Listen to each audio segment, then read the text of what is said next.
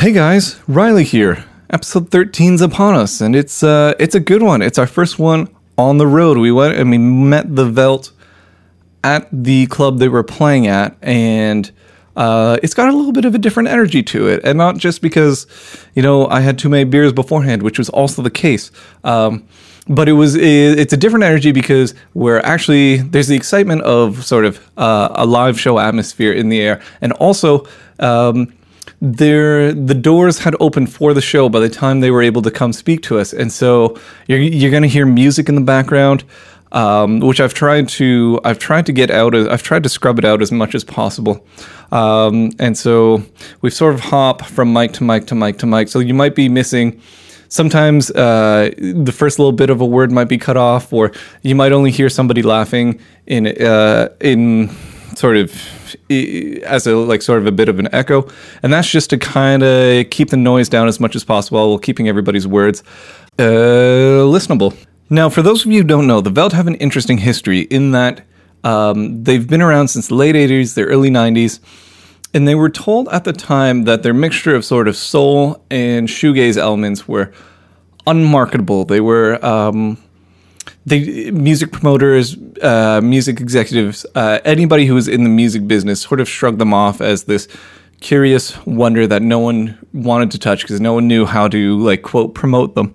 And one of the great ironies about that is that now in 2016, producers for a lot of the world's biggest, most intriguing acts, like The Weeknd or Miguel, are citing specifically the Velt and the albums they were doing at that time that were deemed unmarketable as their sources of inspiration, as people who were doing things that we're only now catching up to. And I think that's one of the things that gives this interview sort of a little bit of electric feel, because these guys, this is their first EP that they've done since reforming as the Velt, and they're doing it all. They're producing, they're recording, they're mixing. I think they had someone else master it, but we get into that a little bit at the end. And you just really get a sense that these guys love making music, and they've just love making it the way that they want to make it. And so, yeah, episode 13, the Velt. It's a pretty good one.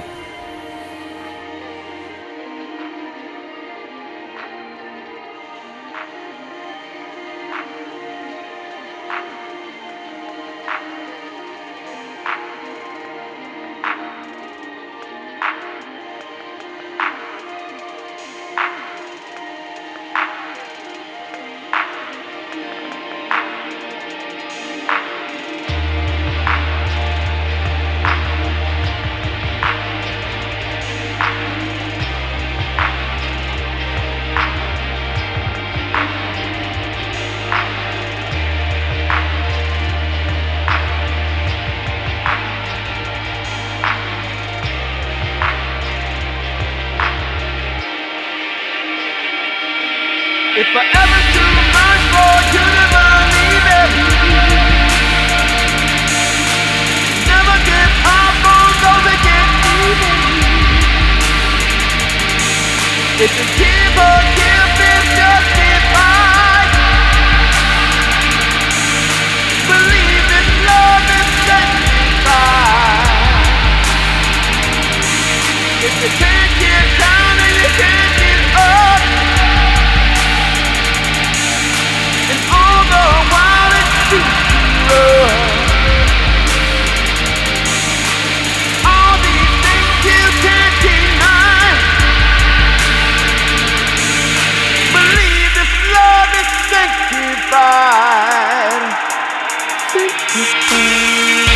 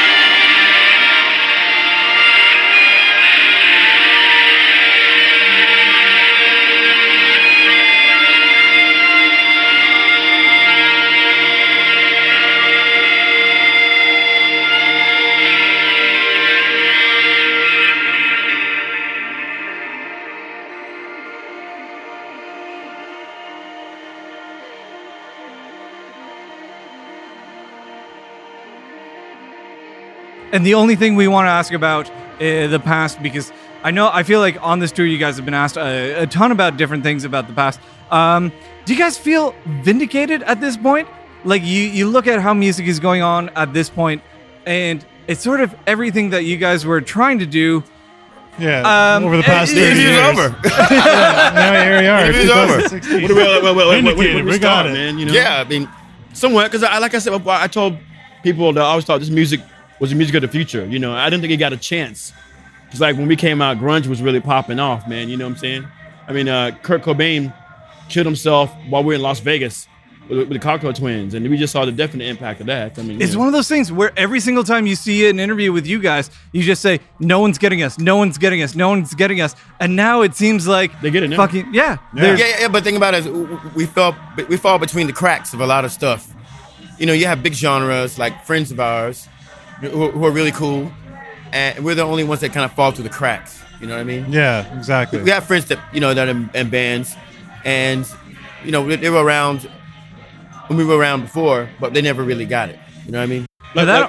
we spend most of our time talking about what color we are more than the music. Yeah. Now it almost seems like listening to. Let me make sure I get this right. The shocking fur of your electric fur. The shocking buzz of your electric fur. No, that sounded better. What you said. When you listen to that, it starts off, and it's almost like a giant fuck you to everyone who said you couldn't be in one genre or another genre or something, because it's just like, oh wait, here's a little bit of shoegaze, and then goddamn, there's trap, and it just blows you away. But we had to come to Canada to get it done. Yeah, apparently. Way to come to You guys have Canada. taken off here. I mean, you know, we had some great times here, man. Yeah, Yeah. man. This is your first time? Our first big tour was Jesus Mary Chain at the Metropolitan. The Metro, At the something Metro here in- something in back Canada. in 1989. We toured with them here at the Metropolitan, and then we went to Toronto. Toronto at the Mexico. Masonic Hall. Yeah. Amazing. Our But first. here's the taste thing, Canada. like when you listen to earlier today, because your EP just went live like at 11:30 this morning. I was like, Really? I Yeah, need to make yeah. sure that we're completely up to date. Once I started listening to it, it was like I had to search, is there such a thing as shoegaze trap? And then I searched it, and there was nothing. There was you guys, and there was fucking like really, really misguided remixes of the XX, and that was all there is. I'm sorry.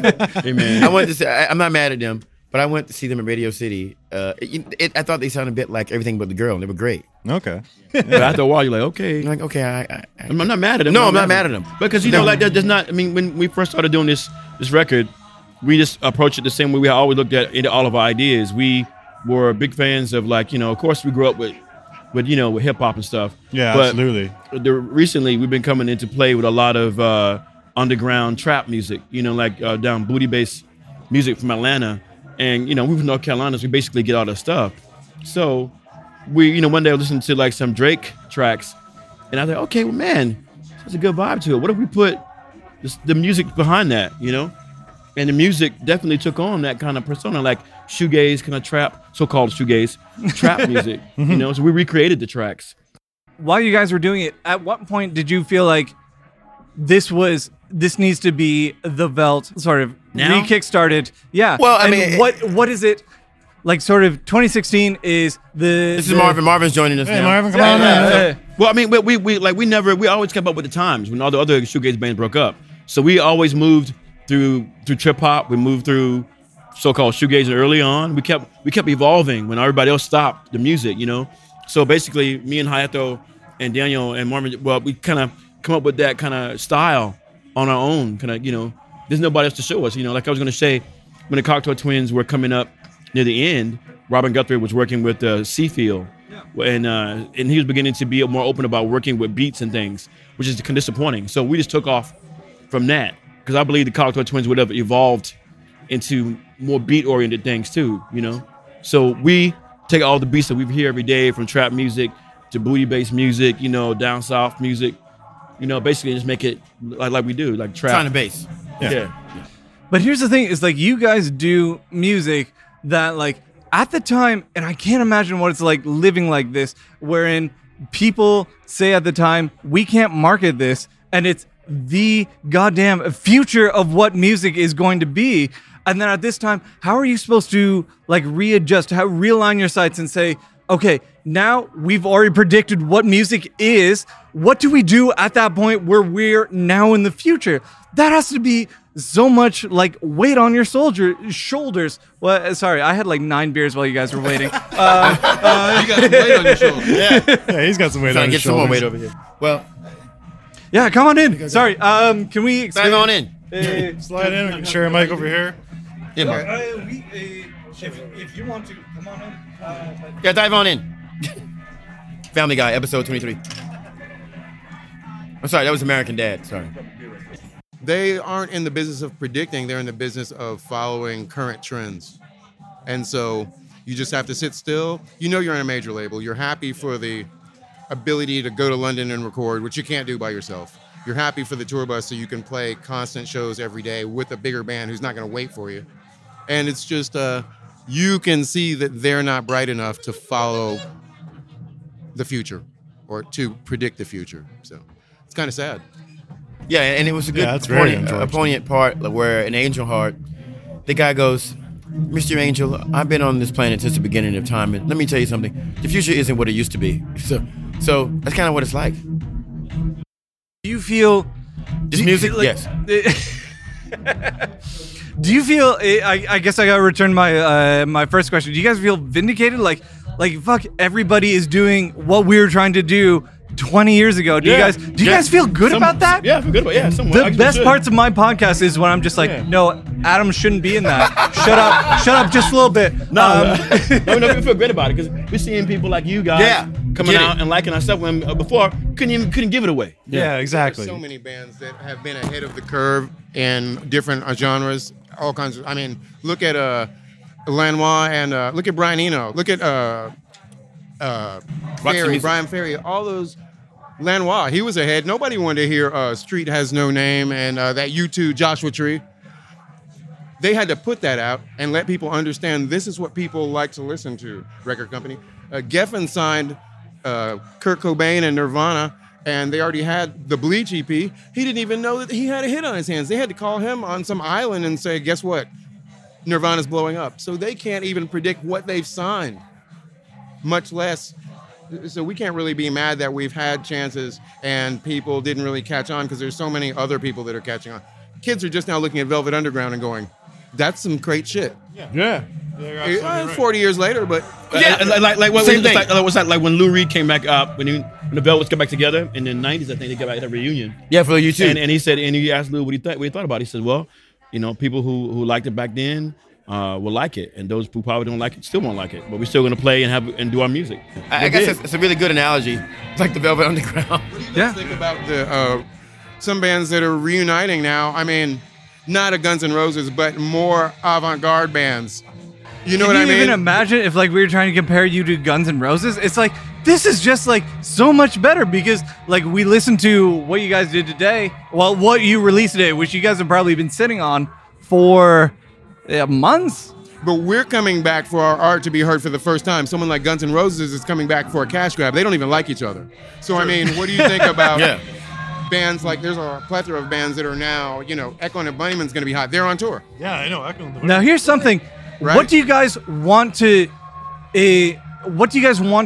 accomplish by coming back as the Velt at this point? What is it that is significant about reclaiming that name, about doing music in 2016 as the Velt? We never really stopped. So we never really stopped playing. I mean, we've always done like this sound. We just developed it into what it is right now. I mean, we've always used tracks and those kind of things like that, and we're pushing the envelope, so to speak.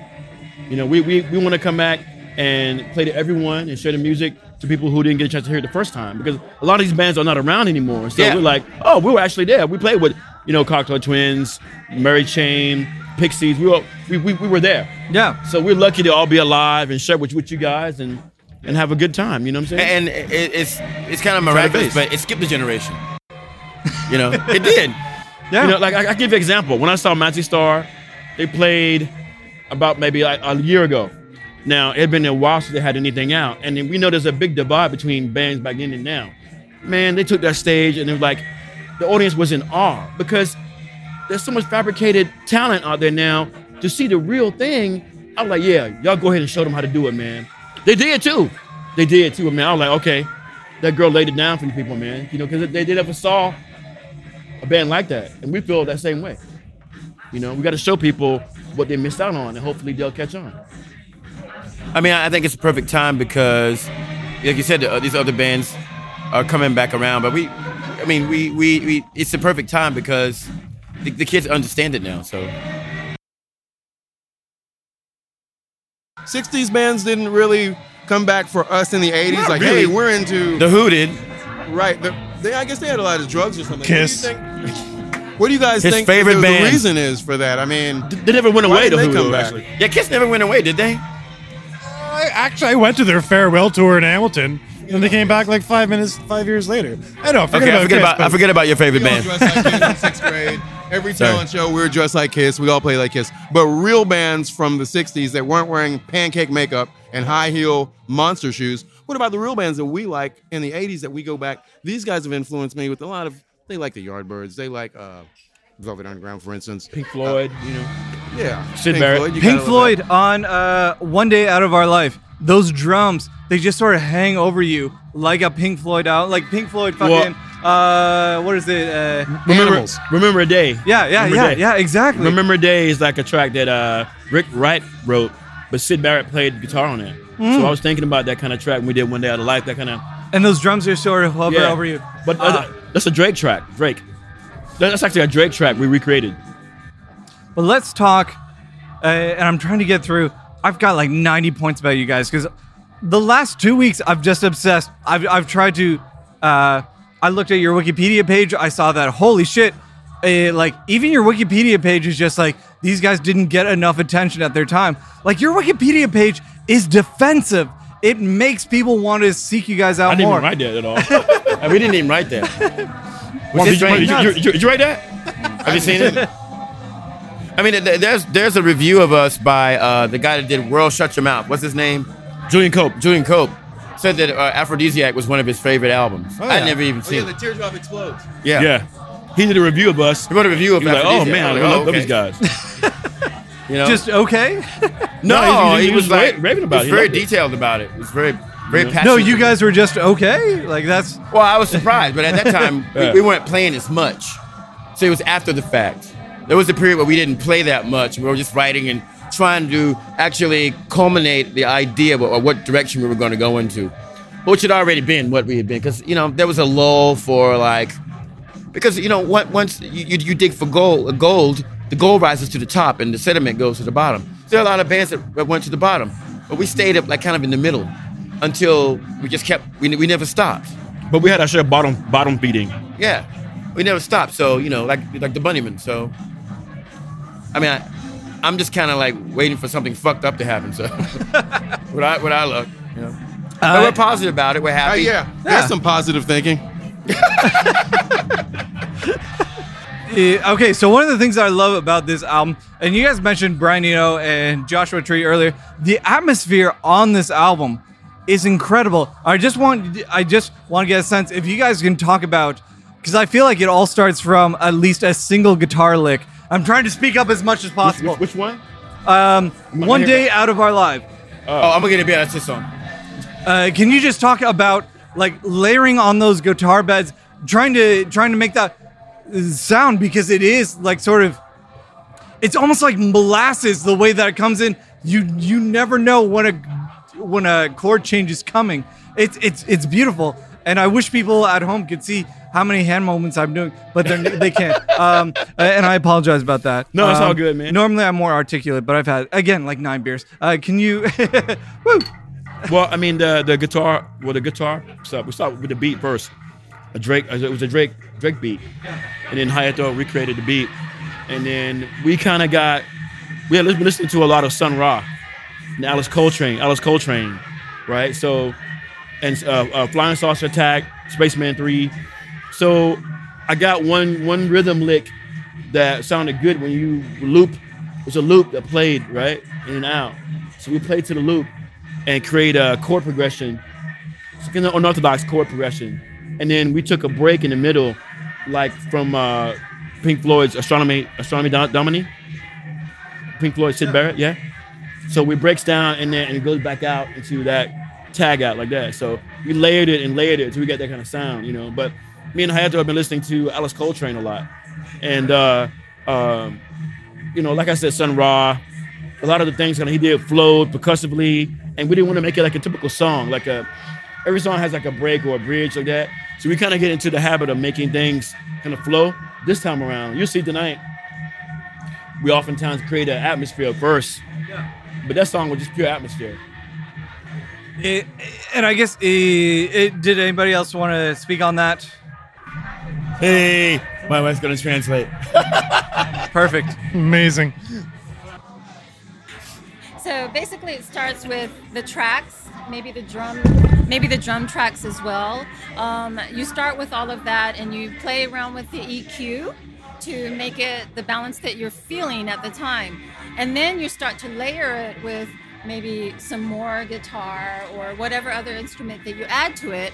And as the layers envelop each other, that's when you start hearing other melodies, maybe other melodies from the instruments, maybe another guitar, and it just creates an atmosphere itself. So not only are we creating the music itself, the track itself, but also the track itself is influencing us, and almost as if it's telling us to go in this direction. Fuck yes! Great answer. Great answer. You hear this bullshit he said? What did he say?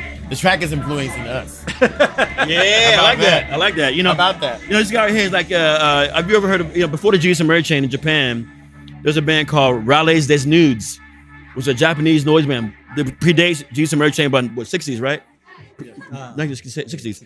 A Japanese noise band is called like Raleigh des Nudes. You should check them out, man. There's this noise kind of band from Japan, and they're like kind of like, we're all black and stuff, and the songs are kind of like amorphous. So we got into that kind of stuff lately, man. I've been doing like a lot of stuff like that. Can I ask? So I listened to the EP, and like I'm anxiously awaiting the LP. The vocals are almost, apart from the first song, they're almost intentionally obscured in some way. There's a lot of reverb. There's a lot of It'll be the choruses. same tonight. What was it that made you guys want to step back a little bit and say things sort of more in a Wallace sound, almost like a Phil Spector sort of way? Would you just sort of... Well, in the beginning, when we did Velt Records,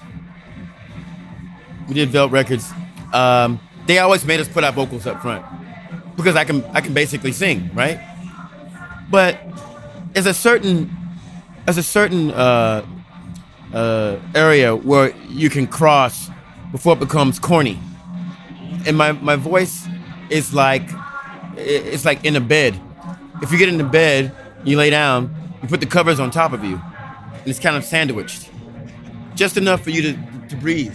Yeah. So a lot of people in the indie world are kind of afraid of a person that can actually sing, because the person that can actually sing is going to try to be kind of corny with our kind of like, you know, Star Search bullshit, you know? Yeah. I mean, I do it naturally, but I know when to stop. And because I can't sing like that, so. You know, I'm trying to copy, you know, Bono. Bono's my idol. I love him. Luther. Luther Vandross is my idol. I love him. Ian McCulloch was one of my biggest influences. Singing. Well, we got a review in Option Magazine. Funny you might say that, young man. And they said, I love the Velt record, but the singer's too damn soulful. What? That was a white boy did that shit. That was in '94. It'd be Oh, great. sorry. We'd like to apologize right now. Right, I know. We love Jeff Buckley. We've seen him a million times. Yeah. And I mean, he has an indie band, and he sings like an angel. Yeah. Hallelujah. I mean, Yeah, and absolutely. so people see, again, like major labels, people see what they want to see. People have sat in front of us and said, I hear living color. Serious interviews. I swear to God. That's it. And, you know, if he does something that rotates like Willow Tree or Angel Heart or any of these songs where the melodies on the guitar are rotating, people look at that as some loud, because it's voluminous. He's Vernon Reed. and it's not at all similar. Now, if people hear that these days, like 2016, people hear, "Oh, you guys sound like In Living Color. You guys sound like who is that? Lenny Kravitz. You guys got compared to that. Who was that and, guy? and in 2016, All of it. that sounds like absolutely ridiculous. I don't think anyone In- said that in 216 yet. Like in your prime, you Give him a hear chance, give him a that. chance. What is your initial reaction? That's got to be absolutely fucking. wait. How we solve that is just to be as loud as fuck. Then they can't say shit. You're just trying to explain it to them and talk about the nuances of music. Yeah. You can't just. You're seeing something. Yeah, okay? exactly. No, you're not listening. They're not listening. They're looking at something. When you come up and you ask us, do we play reggae music or why is the white guy or Japanese guy playing with you? We have visual assumptions, we're not listening to the music. Yeah. Oftentimes they haven't even heard the music. They just Yeah. wonder why. What's this? You know. Yeah. I mean, like, We embrace that. We want to explain to people. We want to play and we want to have fun. And if that means explaining what you're doing, you can't just come out with some crazy new invention or a different look that people don't understand and expect people to just assimilate. So it's not a problem. If I can go back into a sec, 2016, you guys wrote, produced, mixed. You did everything for this album.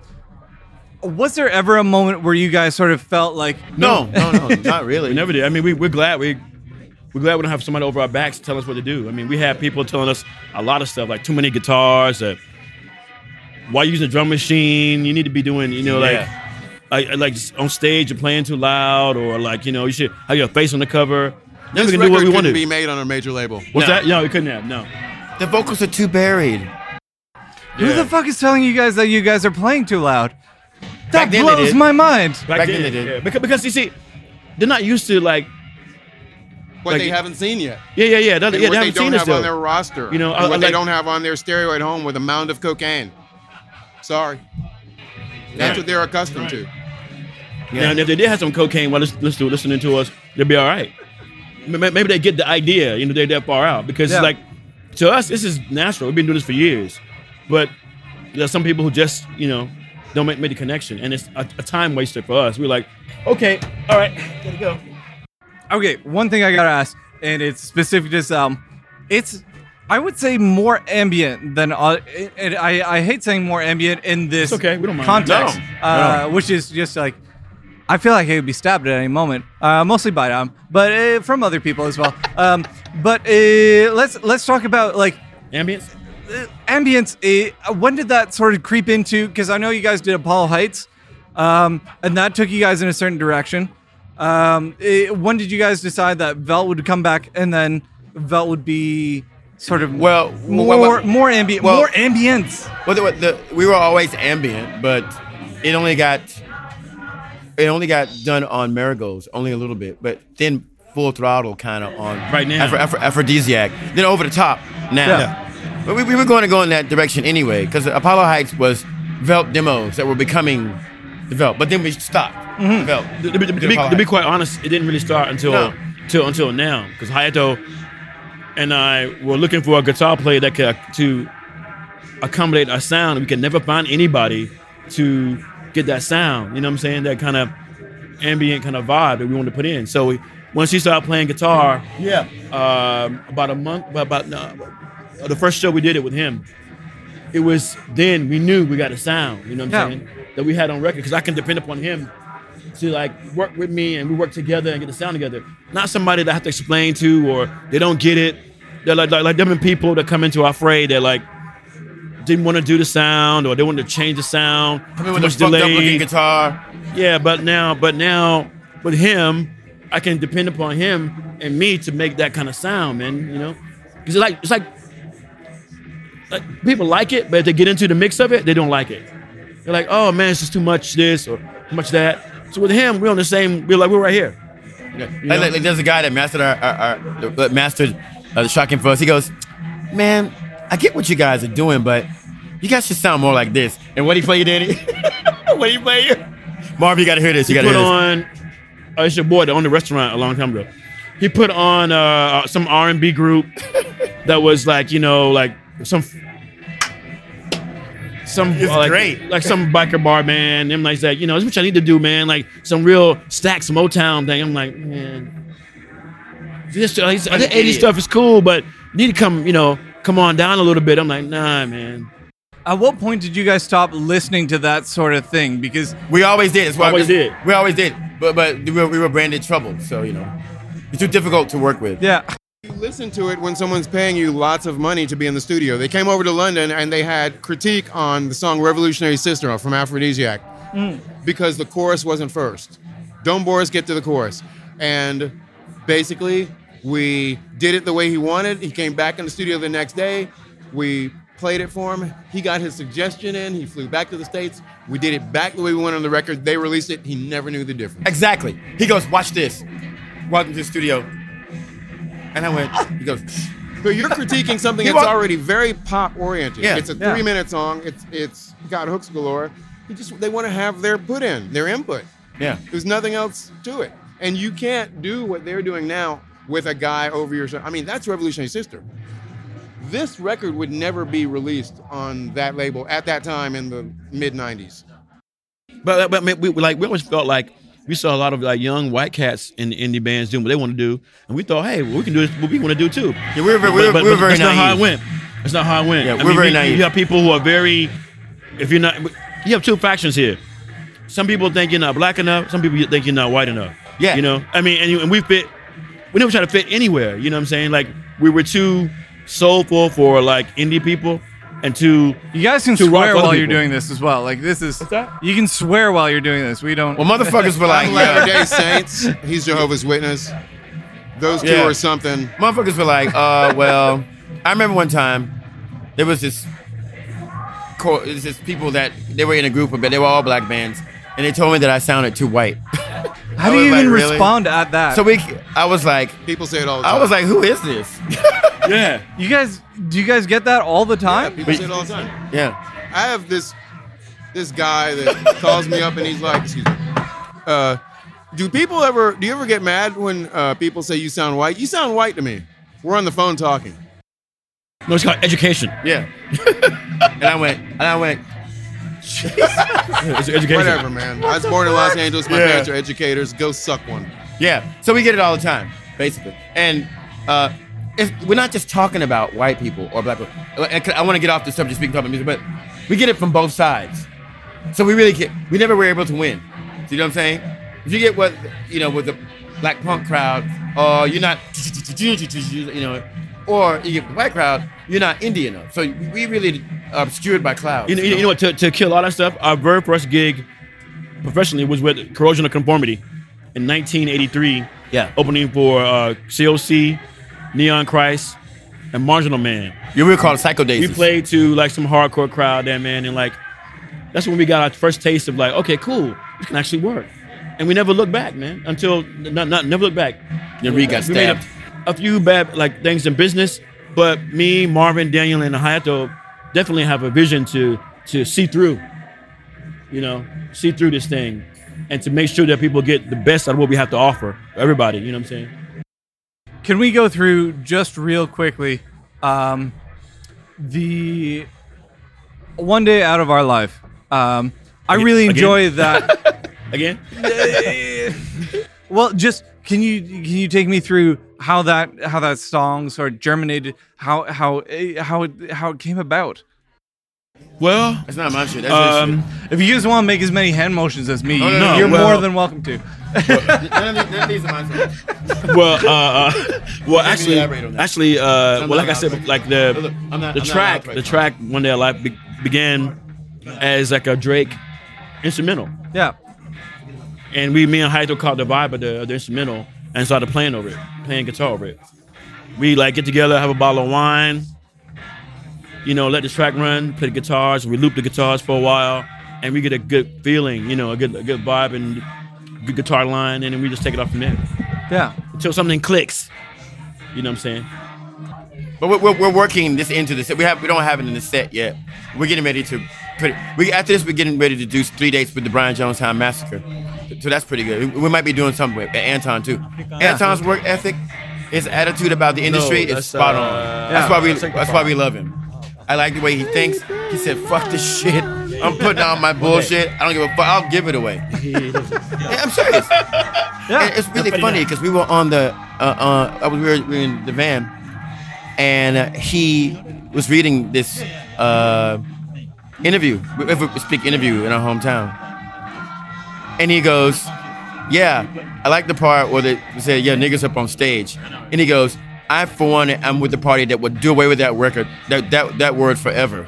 So he's all about like, you know, that's why he asked us to play. Yeah, he's a righteous brother. Yeah, he is.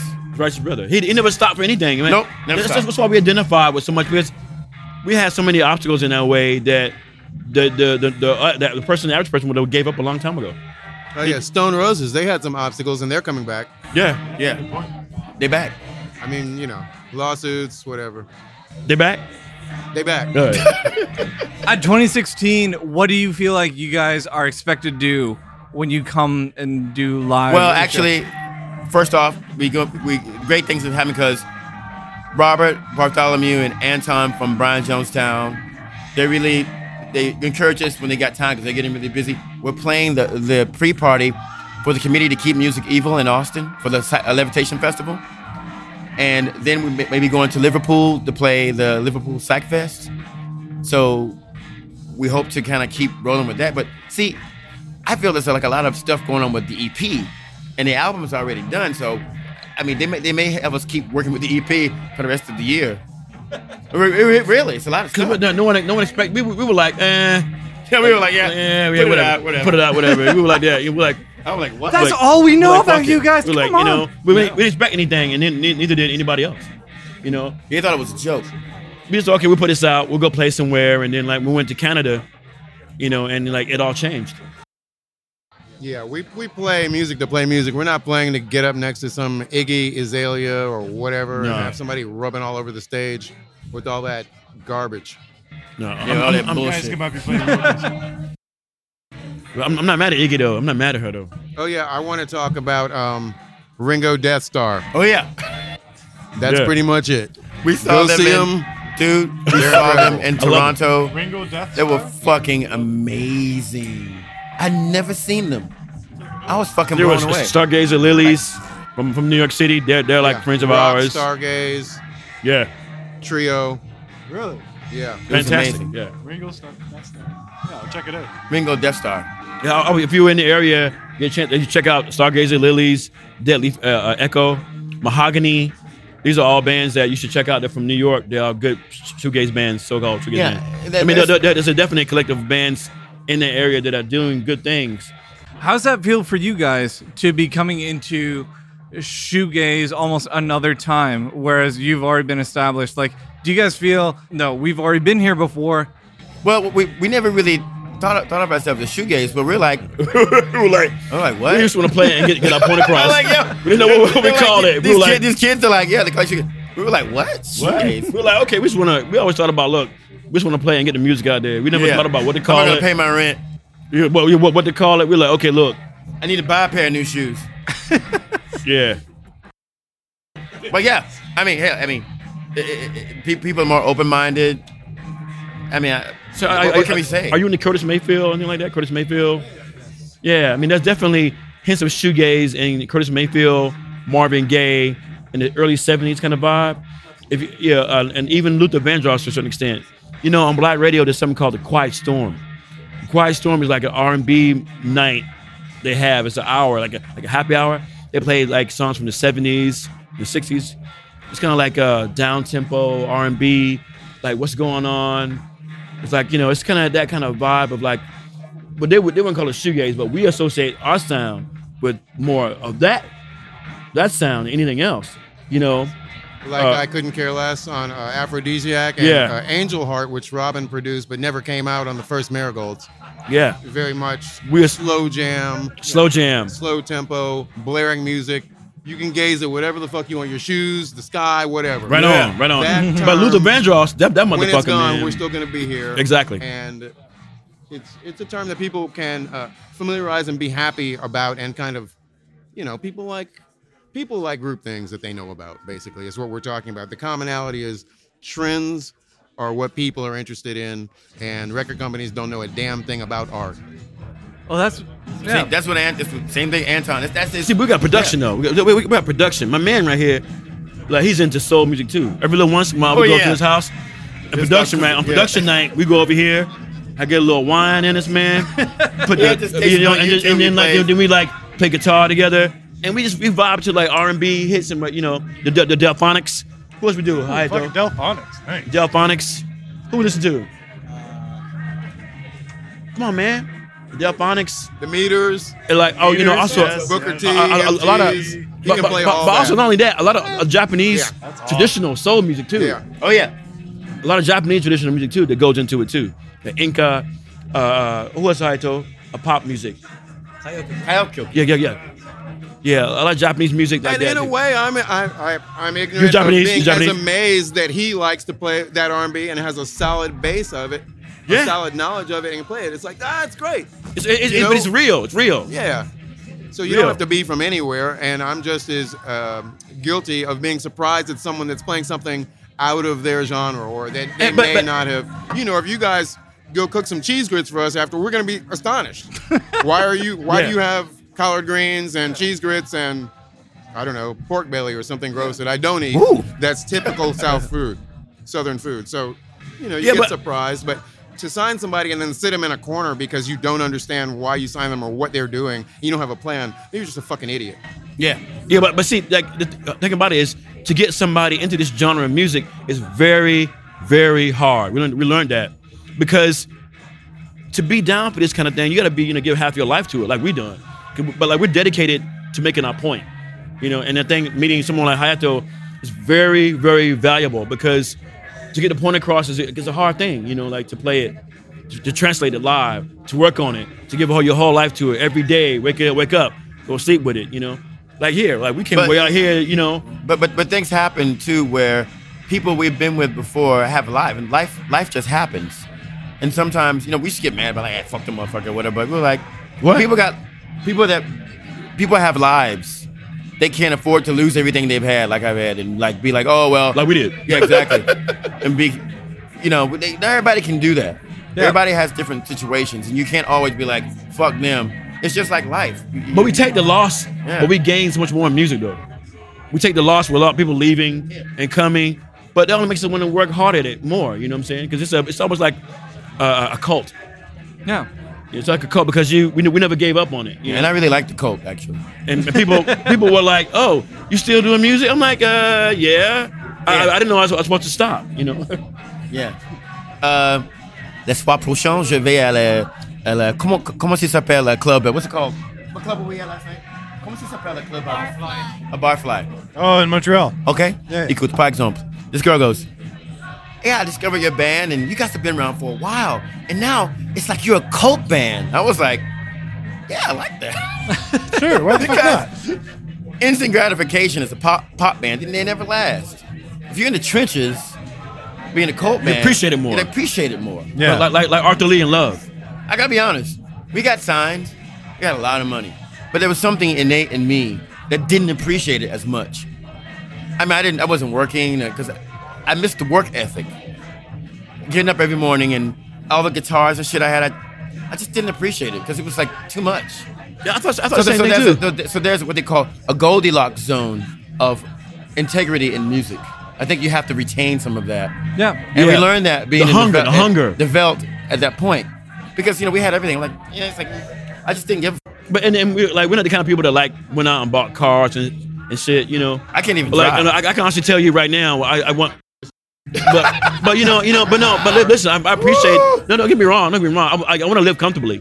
But there's a part of me that looked out in the room. I had 15 guitars. I said to myself, if I lost all this, I wouldn't even care, man, because I know I got my music to continue with. Well, I work hard for my shit. And we work really hard for that. But I'm like, something in me was like, this is the value of the making music was more than that, more than money, But I did appreciate what we did have. Don't get me wrong, but Yeah, it's like Christmas, you get all these presents, but then you don't have any family to share it with or something like that. You're sitting, and then you have to wait until you're told you can play with the toys, and then all your toys are taken away, and you don't have a home. You're out of it. Yeah. Or like cooking. When you cook, it's kind of nice to share it with somebody. If you don't, Absolutely, yeah. Okay, so I think we got 2 more questions left. Adam, you got anything? Take it away, man. Don't All even right. ask me. So one thing, do you guys have anything to plug? You guys should. There's a friend of ours back home named Roscoe Billy. I want to tell him to get bent. There's a band in Durham that's a metal band called City of Medicine. They're absolutely phenomenal. And you should listen to Jingling Baby. This is the How You Livin' tour, Let me and see Jingling the text. Baby by LL Cool J will explain exactly what we're talking about. Wait. This is the How You're Living tour. Oh, yeah, right. Listen to LL. So we ask everybody, who has been a bigger influence in your life, Peter Gabriel or Phil Collins? I would say pretty Gabriel. Yeah. Gabriel? Yeah, originally, yeah, Gabriel. Gabriel. He's more like Roots. That's a very complex question. First of all, one guy left the band, left everybody in turmoil. Another guy sings better. One guy plays drums. I'm a drummer. You've got one guy who has 20 hits. You got one guy who has 1 hit. But War Without Frontiers is the best thing ever. So I'm going to leave it as a blank. No, I said Peter Gabriel because I say if you're a drummer, stay your ass behind the drums. Don't sing. It looks ridiculous. Now he's in a big... well, that's like saying like Sid Barrett or David Gilmour. Yeah. You know what I'm saying? It's like Puff with no mace. He's coming back. Phil Collins is coming back. Yeah. He is making a comeback. There was Have you seen there Phil was- Collins' comeback albums? there was He's a- re-released all of them with just his like aged face on all of them. Right. Because all of his albums were just his face on it, and now he's redone it at him age Yeah, it 65. was never really about Flash anyway. He wasn't. He was like, Prince, look at him. Why am I going to dress like that for? I don't want to dress like that. Yeah, exactly. If he was all about anything, Phil, he was all about like just Miami like Vice. really good It's reverb on a Phil. snare. It's Phil, Miami Vice. No, It's Phil, that Miami scene Vice. is so iconic, and I get that. But you can't base your entire. It's Miami Vice versus War Without Fucking Frontiers. So Phil Collins. that's, You know what? that's a mean question. It's so loaded and it's unwinnable. It's not, because there is two different ways to do it. Phil Collins was the #1 selling artist of the 80s. Was he? Yeah. He sold the I 80s. didn't know he was the #1. Yeah, he sold the 80s based on his goddamn face, which looks like mine except with less hair, which is tough to do these days because it's mostly no hair. They don't But he make got, but he like got away with it. He got away He with got that away shit. with it, man. He got away with it. How'd he get away with it? He's also, I don't know. I mean, I don't like Phil Collins' music per se, or his hit singles at all. It's just the Miami Vice song. He was a producer and a drummer, and he kind of seemed to expand more than Peter Gabriel. Well, I like the one he has with the topless on it that sounds kind of Indian. What's it called? He did a song that sounded very Indian. That's one song with sitar on it. So you're a sellout if you like Peter Gabriel. If you like, Yeah. one is a sellout answer and one isn't. Frankly, It's his question, not mine. that's an indie cred question. That's just like saying You're gonna take my indie card if I say Peter Gabriel is not cooler than Phil Collins. I will never say that You gonna because. take my card? Do you have one? Because I have to punch it because you're on this podcast. but you have to charge.